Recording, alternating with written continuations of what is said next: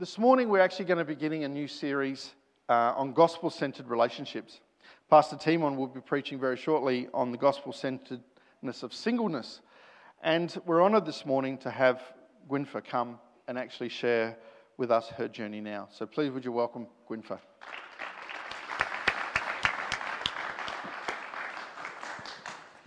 Good morning. My prayer today is that through sharing my story, you'll be able to see clearly God's good hand upon my life from the beginning in 1948 as a premature 3.5 pound or 1.5 kilogram baby. Even though I arrived in this world sooner than expected, it didn't take God by surprise.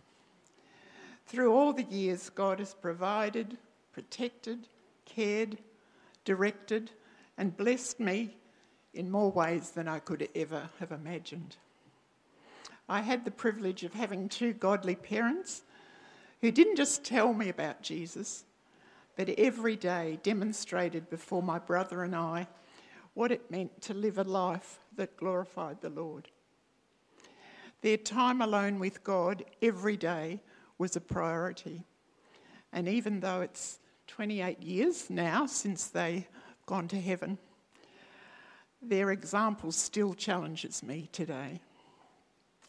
I grew up always thinking I'd be a nurse, go to Bible college, and then be a missionary, and probably along the way God would provide a husband for me. I mean, it all seemed pretty straightforward to me. I mean, how hard could that be? But that wasn't exactly the way my life panned out. Yes, I did become a nurse, and I had 3 wonderful years at the Bible College of New Zealand. And even though many of my friends met their future husbands while we were at college and married afterwards, that was not my experience. After graduating from Bible College, I came to Adelaide to work amongst nurses in a Christian ministry called Nurses Christian Fellowship. I was in my mid-20s and I was sure that God would bring a husband along for me to marry. But when I turned 30, the reality started to hit me. Hey, maybe I won't ever get married. I was a youth leader for all those years and it really didn't make it any easier. Attending numerous weddings of girls many years younger than me. It seemed so easy for them. I began to question God. How come there's no one for me? That's not fair. Satan had a field day for many years telling me those lies that I believed. Lies like, you're not really complete until you're married. Well, you're only half a person without a husband. There must be something wrong with you if no one wants to marry you. I would say, how come you don't have a husband for me, Lord? I would vent my anger to God. But God was so gracious. He must have got tired of me coming to him time and again with these same complaints. God's sovereignty is one of the truths that I've returned to time and again when I doubted what was or was not happening in my life regarding a life partner. I strongly believe that if we're seeking to honour the Lord and his will for our lives, then he'll only bring the best for us. His timing is very different from ours, and waiting on him can be hard, but so worthwhile, rather than try to manufacture things and making them happen according to the way we want, rather than God's plan. I found this quote particularly encouraging. What we know of God encourages us to trust him in all we do not know. Matthew 6:34 reassured me as well. It says, don't be anxious about tomorrow. God will take care of your tomorrows. To live one day at a time. I ask the Lord to make that a reality in my life. Looking back, I can see clearly one of the reasons God led me into nursing, so that I could have the privilege of nursing my mum for 9 months with cancer before she died. As a single person, I was free to leave my life here in Adelaide and returned to my hometown in country Victoria to be a support for my dad and care for my mum. Then 18 months later, my dad developed cancer, and I brought him over here and cared for him for the last 6 weeks of his life. I was able to devote my time to giving them my love and care. They had given that to me my entire life, so to me it was a privilege to return some of that love to them. Those were some of the hardest times in my life, but some of the most precious memories that I will always treasure. Pastor Paul and Ruth Hugenrad and Lou and Kathy George and Kathy's parents, Mr. and Mrs. Jenkins, have been so generous to me by including me in their families. I've seen all the Hugenrad and George children grow up from babies, and what an incredible joy to see them all growing in their love for the Lord. And those who are married now having godly input into their own children. Even though I've never had my own children, I value each one of them as a very special part of my life. And I've had some precious times with them over the years. They've been a blessing from the Lord in my life. And I've also had the privilege of seeing so many other children from other families in the church here grow up to love and serve God. With no family of my own living here in Adelaide, City Reach has been my family for all those years, since 1976. And I've experienced the sacrificial love that you've demonstrated to me during tough times, including several health challenges. You've been and still are such a blessing to me. And God has given me spiritual children also, through discipling many young women and following up new Christians, and now this year being involved mentoring a lovely young lady from our church who's in her first year at university. I wouldn't be honest if I said that it's all been easy as a single person. Of course it hasn't. There are times when I've been lonely and longed to have someone to share my life with. But God has time and again comforted me by reminding me that I'm never alone. There have been times when I would love to have had a husband to fix the washer in the dripping tap instead of having to pay a fortune for a plumber to come and fix such a simple job. But my encouragement to you, and what has helped keep me on track, are these 4 things. Stay in the Word of God. Ask God daily to guide you through prayer. Stay in fellowship with other Christians and seek out opportunities to invest your life in the lives of others, and your life will be so enriched. I strongly believe that everything that happens is so that we can be conformed to the image of Christ and glorify Him. I have had, and am still having, a very fulfilled and satisfying life. I don't feel like God has shortchanged me, or that somehow I've landed second best. It's been God's plan for me to be single, and I wanted to continue to live in a way that honours Him and blesses other people. Thank you for listening.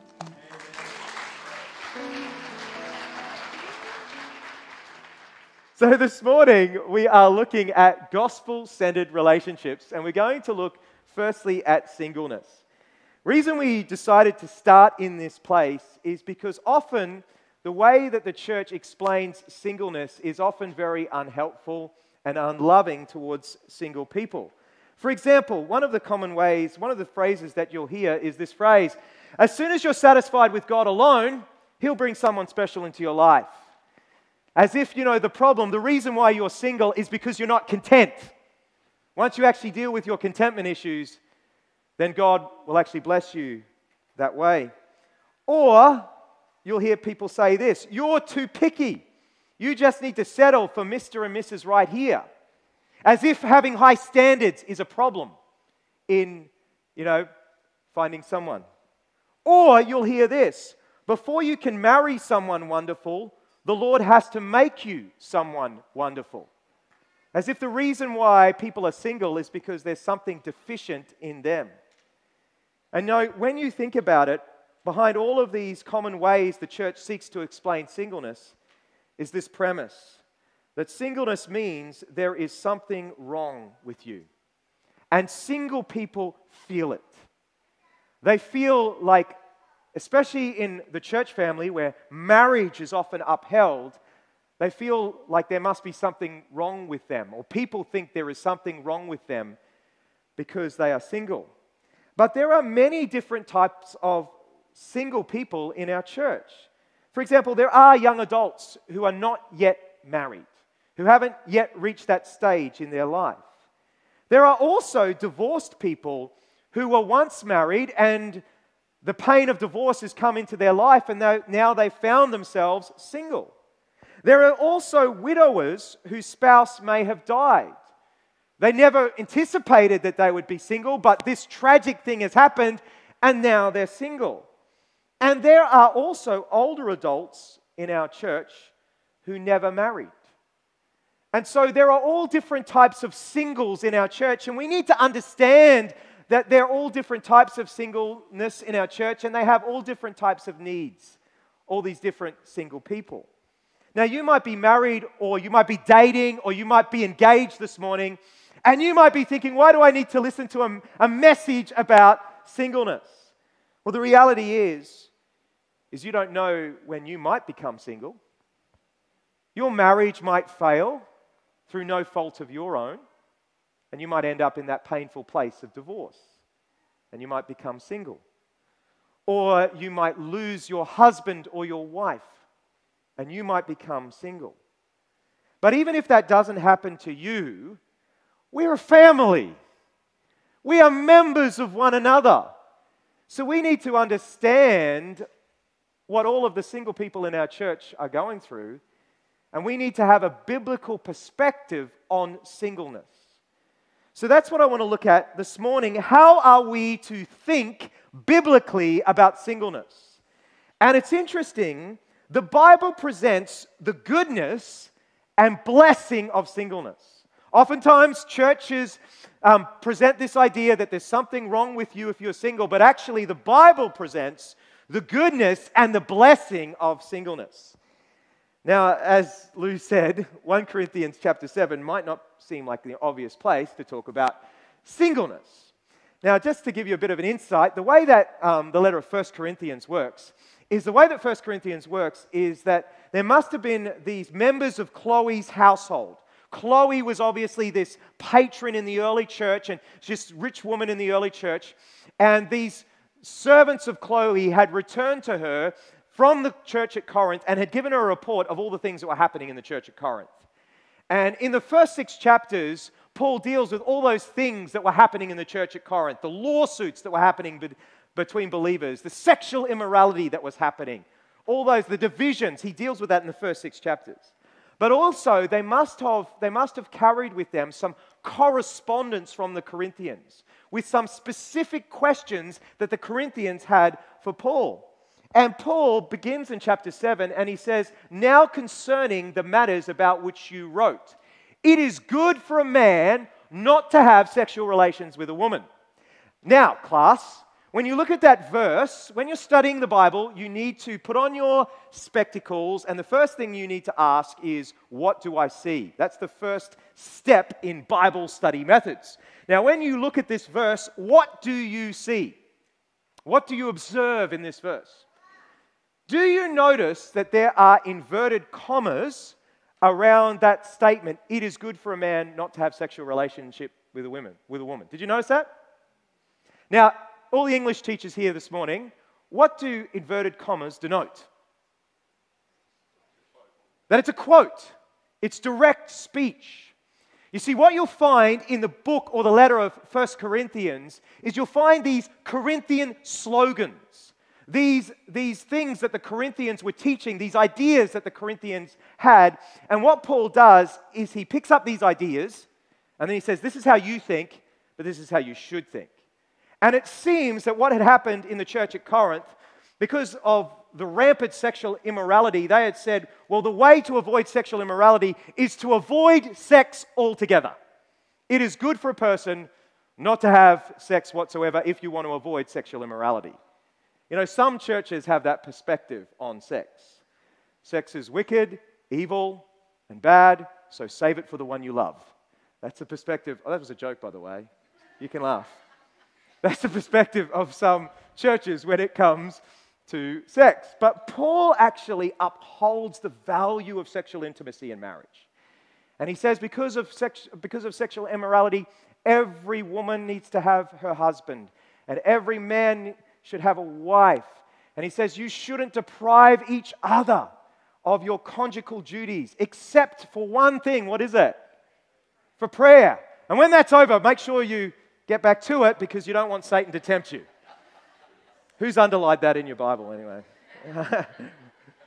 But then after that, Paul says this, "Now I say as a concession, not as a command. I wish that all were as I myself am." Now what was Paul? Paul was single.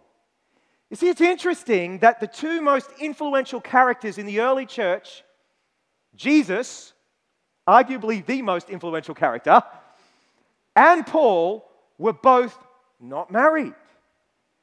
And Paul says, I say this as a concession. It's not a command. I'm not commanding you. But I wish that you were all as I myself am, but each has his own gift from God, one of one kind and one of another kind. So marriage, according to Paul, is a gift. And singleness, according to Paul, is also a gift. And then he goes on to say this. He says, "To the unmarried and the widows, I say this, it is good for them to remain single as I am." Now, when it comes to the word good, when we think of the word good in the English language, we usually think of it as a comparative term. So you have something is good and therefore something is bad. So, you know, rugby league is good and Aussie rules is? All right. Just checking if you're awake this morning. But that's not how this word is used in Greek. It's not used as a comparative term. It's actually, Paul is saying, it is morally okay. It is within God's will, his moral will, for you to be single. He's not comparing it to marriage, because he says marriage is a gift and singleness is a gift, and it's a good thing. It's a good thing. You're not outside of the will of God if you are single. Now, why would he say this? Well, it's because in the first century as a traditional culture upheld the value of marriage. It upheld the value of marriage and said that people needed to be married, because when you're married, what flows out of marriage is children, and children are your legacy, your hope in life. And so at that time, marriage had become this idol where people would get their sense of identity, their sense of security. They'd get it from being married. If you weren't married, you didn't have any rights. You were nothing, which is why, you know, widows, Caesar Augustus had this law that all widows needed to be remarried within 2 years of actually becoming widows. But in the church, Paul says, no. Marriage is a gift. Singleness is a gift. And singleness is actually good. You're not incomplete. You're not half a person if you are single. In fact, Paul goes on to say in this chapter, there is a benefit to being single. He says this in 1 Corinthians 7, verses 27 to 28. He says, "Are you bound to a wife? Do not seek to be free. Are you free from a wife? Do not seek a wife. But if you do marry, you have not sinned. And if a betrothed woman marries, she has not sinned. Yet those who marry will have many worldly troubles, and I want to spare you from that." Now, when Paul uses the word worldly here, he's not using it in a negative, sinful way. He's just saying you'll have many earthly troubles in marriage. Marriage is actually difficult. It's hard. That's what Paul is saying. And he says in verse 32, "I want you to be free from anxieties. The unmarried man is anxious about the things of the Lord, how to please the Lord. But the married man is anxious about worldly things or earthly things, how to please his wife. And his interests are divided. And the unmarried and betrothed woman is anxious about the things of the Lord, how to be holy in body and spirit. But the married woman is anxious about worldly things, how to please her husband. I say this for your benefit, not to lay any constraint upon you. I'm not trying to put a law upon you, Paul is saying, that you need to live up to. I don't want to place any constraint upon you, but to promote good order and to secure your undivided devotion to the Lord. You see, it is true that there is a blessing to singleness.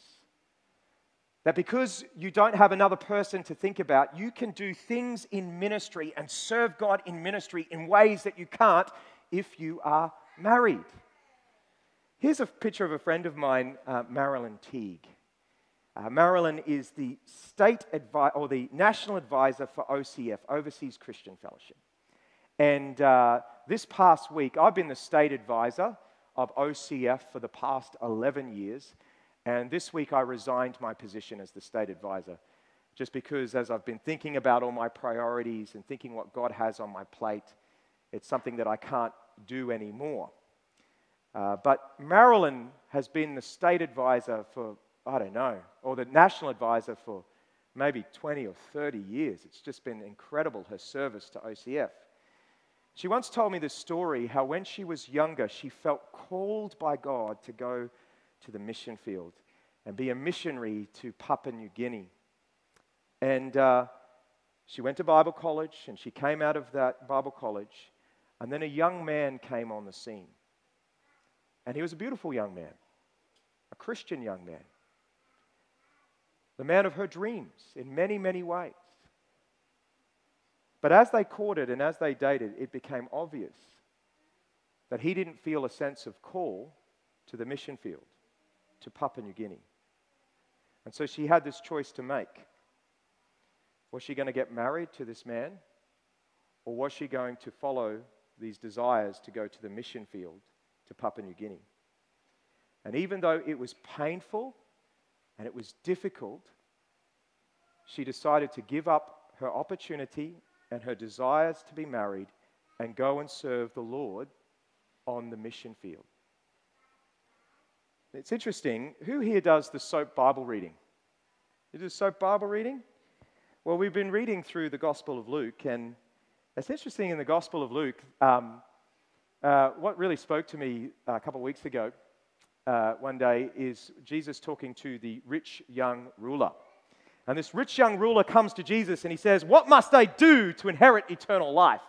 Wrong question, by the way. Can't do anything. But anyway, he says that. What must I do to inherit eternal life? And Jesus says, "Have you kept all the commandments?" And this rich young ruler says, "Man, have I kept the commandments? I haven't just kept them since my bar mitzvah when I'm required to keep them. I've kept them since my youth. I've kept all the commandments." And Jesus looked him up and down and says, "Well, there's one thing you lack. Sell everything you have, give it to the poor, and come follow me." You see, Jesus recognized that this rich young ruler hadn't obeyed the very first commandment, which was to love God above all other things. He loved money. Now, when the disciples saw this, they're astounded. You know, if anyone is going to inherit the kingdom, it's rich people, because everyone knows that God pours out his blessing on rich people. That's why they're rich. And Jesus actually says, well, what is impossible with man is possible with God. And then Peter says, well, Jesus, we have sacrificed all these things to follow you. And then Jesus said these words. He said, "Truly I say to you, there is no one who has left house or wife or brothers or the potential of being married or parents or children for the sake of the kingdom of God who will not receive many times more in this life and in the age to come, eternal life." Now, I know we as Baptists, we love talking about the eternal life aspect of that, but let's take it literally. Jesus actually says, there is no one who is sacrificed to the kingdom, for the kingdom, who will not receive blessing in this life and eternal life in the one to come.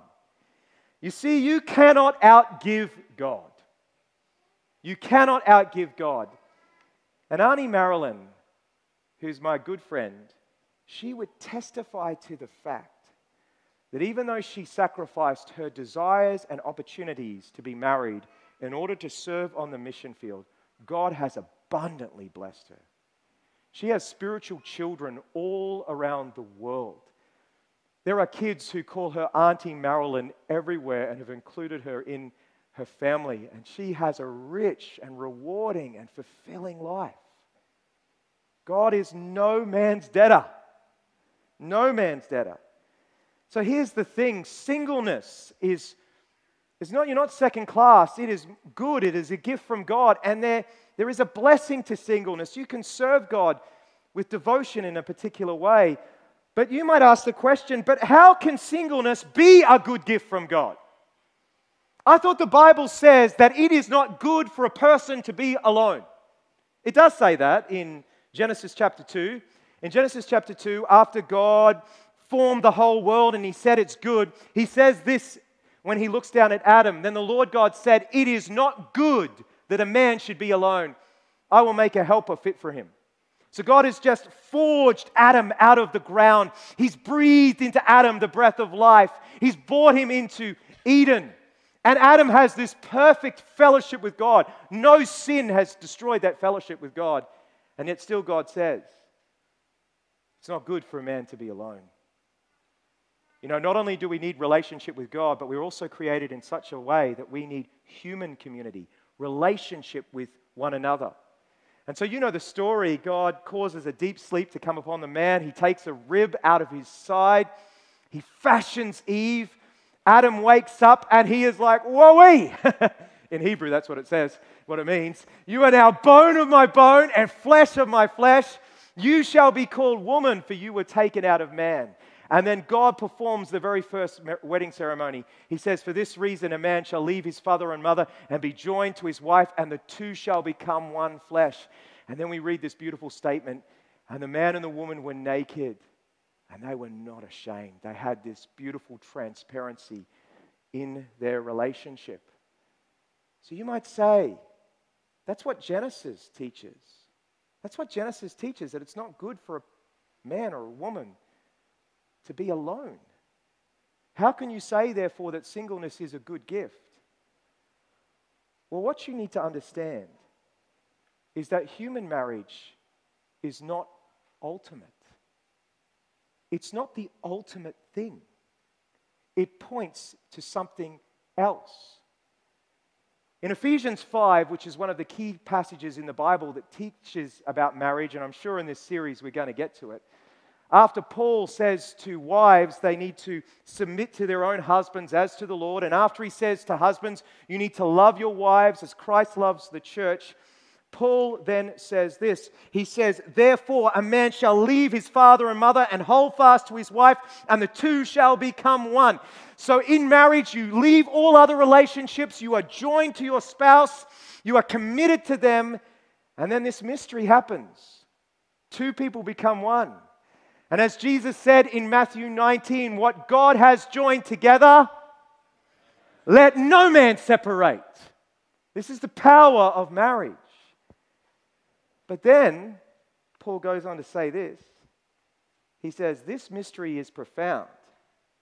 And I am saying that it refers to Christ and His church. You see, human marriage is not ultimate. It actually was designed to point to the ultimate thing, which is the union of Christ and the believer, Christ and His church. And so if you are not married, it's not like you're half a person or you're missing out.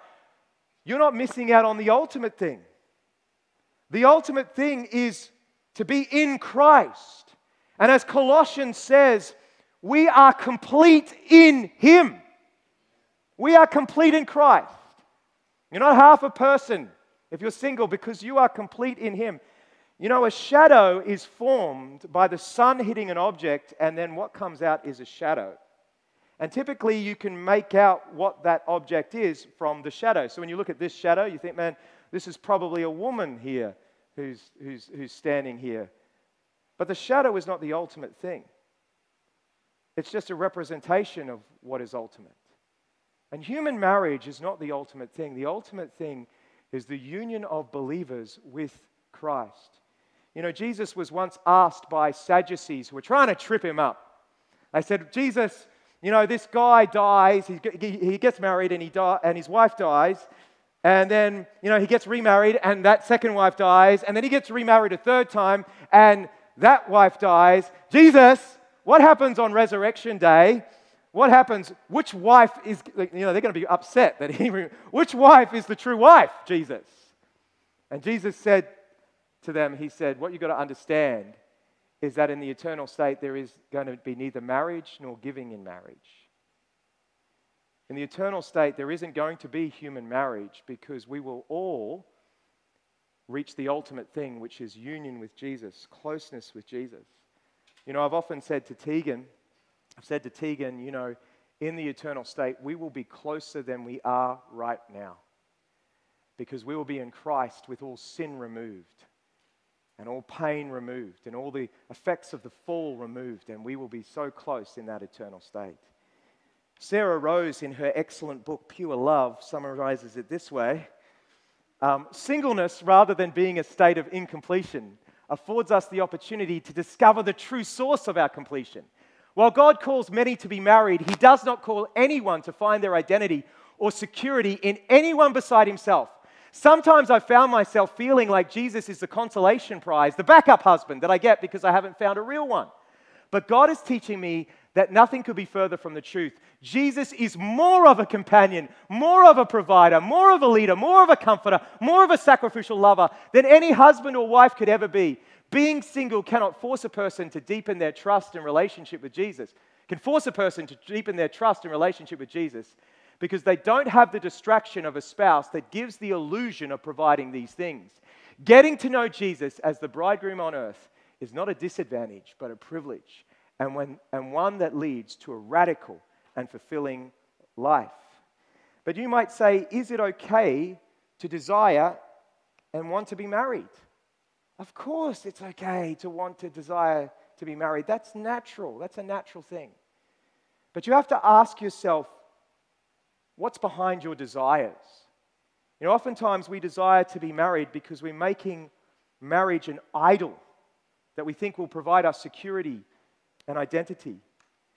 Tim Keller, he writes this in his book, The Meaning of Marriage. He says, how different seeking marriage would be if we were to view marriage as a vehicle for spouses helping each other become their glorious future selves through sacrificial service and spiritual friendship. What happens if we see the mission of marriage to teach us about our sins in unique and profound ways and to grow us out of them through providing someone who speaks the truth in love to us? How different it would be if we were to fall in love, especially with the glorious thing God is doing in our spouses' lives. Here is a picture of my beautiful wife, Tegan. And when Tegan and I were dating in youth group, basically, marriage and girlfriends and boyfriends were an idol. You sought after having a girlfriend or you sought after having a boyfriend in our youth group so that you could have someone on your arm to make you look good. And so consequently, our youth group everyone was always partnering up in our youth group. And people after a time would actually change. They would find new people who they were dating and all of that sort of stuff. And I've got to be honest, I think one of the reasons why I got married so young, at the age of 19, was probably out of a wrong motive. But after 27 years of marriage, there has been nothing more frustrating, nothing more painful, nothing more glorious, nothing more of a blessing than my marriage to Tegan. A couple of years ago, I was traveling over to New Zealand and I was just praying and just thanking God for my precious wife. And I said, Lord, I thank you so much. I didn't know what the heck I was doing at the age of 19. But you, in your sovereignty, you chose the exact right person for me who would be able to help me discover my idolatries, my sin, the places where I needed to change. Even in the midst of depression, the difficulty of going through that, I am still so thankful because it's causing me to lay down idolatries, lay down things that I've held on to and I need too much. Because in the end, the only thing you really need is Jesus. And in the end, the whole purpose of the Christian life is to be conformed to the image of Christ. And let me tell you, marriage is God's sneaky way of getting you crucified. It totally is. Whenever I see people getting married or in the first year of their marriage, I think, you don't know what you're in for yet. Because even the most compatible people are still marrying sinners. And what do sinners do? They sin. They leave the toilet seat up 1 billion times. They leave crumbs on the table when they know that drives you insane to leave crumbs on the table. Or whatever your spouse does. I don't want to get you in trouble. But here's the thing. This is what Tim Keller writes. He says, we should neither be elated by getting married nor overly disappointed by not being so, because Christ is the only spouse that can truly satisfy us, and God's family the only family that will truly embrace and satisfy us. See, Jesus, when his mother and brothers came to him to put him away quietly, they came to him and people said, Jesus, your mother and brothers are here. And he said, I want to tell you who my true family is. My true family is the ones who do the will of God. Our true family are the people who are in this room. We are brothers and sisters in Christ, and so we care for one another. And that need for human community is met in this place, in the church family, as we love each other. So let me give you some applications to close my message. First application, surrender your feelings and rights to God. If you're single and you're struggling with that, surrender it to God. Surrender your rights and your feelings to God. Secondly, trust in the goodness of God. Our God is a good God. Do you know that old saying from, I think it's from Ron Canoli? God is good all the time. Let's try it again because that was pretty pathetic. God is good all the time. Let's try it one more time, just with a smile on our face. God is good all the time. Far out. You guys are getting fired up. One more time. God is good all the time. And our good Father only knows how to give good gifts. We mightn't see that they're good in the moment, but they are good gifts. So trust in the goodness of God. Thirdly, find the community God has for you. It isn't good for you to be alone. God has made us for community, but this is the community where you can have other brothers and sisters and family relationships and a fullness of life in here. And then embrace the gift of singleness. Singleness might provide you an opportunity to serve the Lord in ways that you have not seen before. And then finally, this is for all of the church family who aren't single. Care and embrace singles. Care and embrace singles. Be careful what you say around singles. Let's be careful not to create a culture where singles feel like they're half a person or they feel like there's something wrong with them. So when a new sort of young single person walks through the door, don't be like jabbing the person going, hey, check that person out. Let me tell you, they already know. They've already seen before you have. Their radar is up, all right? Can I give an amen from all the singles here today? Their radar is up. So you're just putting a burden on them. Just release them. Don't put them under any restraint as Paul tries to say. I don't want to restrain you. I don't want to give you a command. Just don't put them under any restraint like that. Care for them. Embrace them into your families. Love them because they are true family. And do you know what? It's not only that they get the blessing. Actually, you get the blessing too. They bless you so much more. So much more of a blessing. Now, I didn't finish this way in the first service, but I thought, let's try it, hey? Let's finish this way now in this service. Paul actually finishes in 1 Corinthians 7 with this statement, which puts everything in perspective. You probably can't read it from the back, but let me read it for you. This is what I mean, brothers. the appointed time has grown very short. From now on, let those who have wives live as though they had none, and those who mourn as though they were not mourning, and those who rejoice as though they were not rejoicing, and those who buy as though they had no goods, and those who deal with the world as though they had no dealings with it. For the present form of this world is passing away. All of the discussion on marriage and family and relationships needs to be put in the context of this is not our ultimate. Jesus could come back at any moment.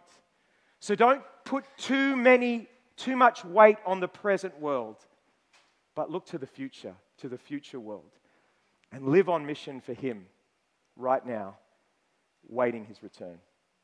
Well, let me pray, shall we? Let's stand up together and let's pray.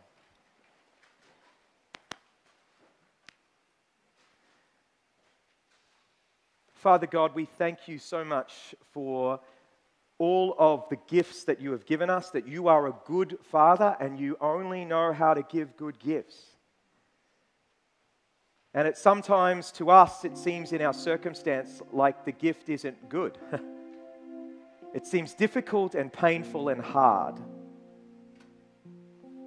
But because of your grace to us on the cross, we know that you are a good Father.